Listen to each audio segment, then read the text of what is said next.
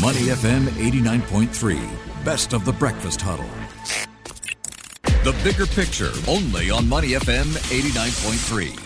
Money FM 89.3. Good morning. It's the Breakfast Huddle. I'm Elliot Danker. It is time now for the bigger picture. And this morning, as we take a look at what we're inheriting off Wall Street, stocks going up for the second straight session, although there seems to be a little bit concern on potential weakness in the retail sector. Analysts are saying, or investors are trying to determine if, it's a situation where you could see a potential recession or a change in customer spending that simply caught some companies off guard where the inventory side of things are concerned. We're also seeing reports of the World Bank slashing global growth forecast to 2.9%, warning of a 1970s style inflation. What does this all mean for markets this morning? On the line with me is Brian Arcese, who is portfolio manager and equity analyst at Ford Asset Management. Good morning, Brian. How are you? Good morning, Elliot. Well, how are you? Not too bad, sir. And it looks like there's just too many things to digest.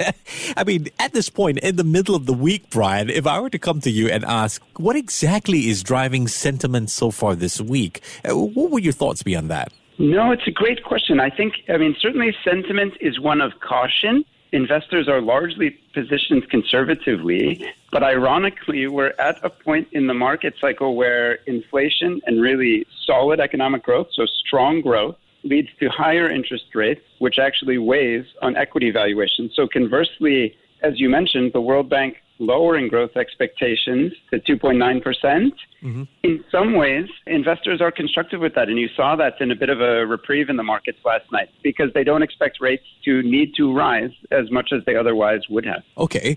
But it's an interesting, you're looking at inflation as one thing, and the other factors on the side tend to be COVID-related issues, COVID-related lockdowns, supply chain issues. Yet I cross-reference with the potential for that to recover because some of these restrictions have been lifted. That all playing into this cautious approach we're seeing? It is. I think there are just many moving pieces at the moment, Elliot. So you're absolutely right that contributing to the inflation are supply chain uncertainty, supply chain deviations as a result of lockdowns, all of which will get resolved, though that may and will continue to take time.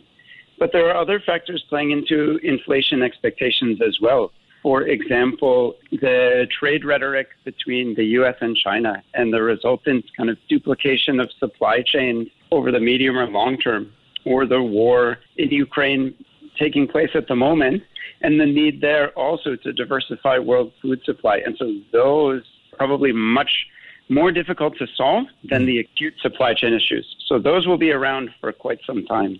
Fair enough. You bring up the Russia situation. But another thing you mentioned was the trade situation between the U.S. and China. Past few days, we did get reports that there is consideration to lift some of those trade tariffs, although they will still keep things like steel in place.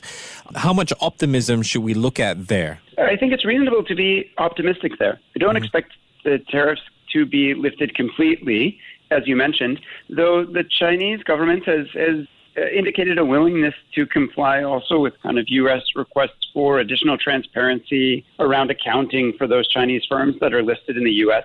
And I think that as a result of that, you will see the U.S. lifting some of the tariffs put in place.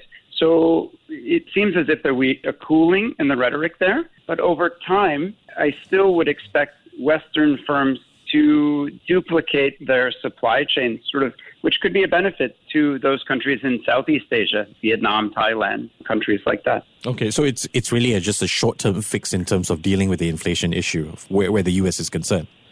Correct. Okay. So still the supply chain issues are definitely the bigger issues. Sticking with China for a bit, Brian, if you don't mind. Tech companies like ride-hailing firm Didi Global, we've seen a bit of a rebound, and all this on the back that there was a report from the Wall Street Journal saying that it looks like China's crackdown on the tech sector might be finally coming to an end. How much does it play out into the phrase, is the worst over? I think that is probably the trillion-dollar question, or at least a few $100 billion question. We've seen statements from, in particular, Vice Premier probably 6 or 8 weeks ago that were focused on reiterating kind of China's openness their reliance and appreciation for capital markets. And since then, we've seen one or two additional statements, and then yesterday, the potential signaling of the end of this DD investigation, along with some of the others. So it's always difficult to call the absolute end, the absolute bottom.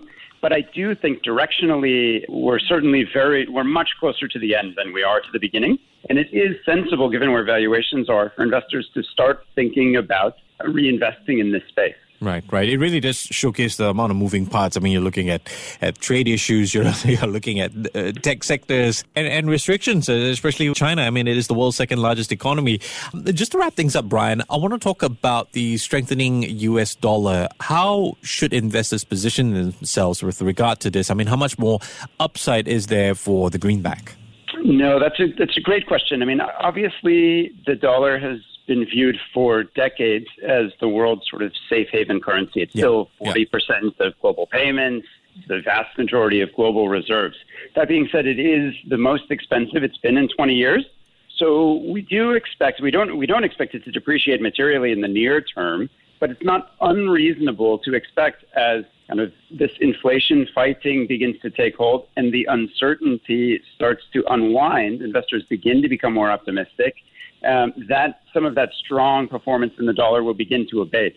We don't expect it in the near term, so we're actually quite happy to keep our cash in dollars at present as well. But given how strong it has been, we're certainly expecting move to be towards a weakening dollar over the kind of mid to longer term.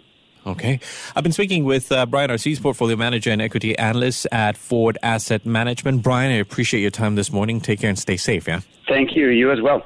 Before acting on the information on Money FM, please consider if it's suitable for your own investment objectives, financial situation, and risk tolerance. To listen to more great interviews, download our podcasts at moneyfm893.sg or download our audio app. That's AWEDIO. Available on Google Play or the App Store.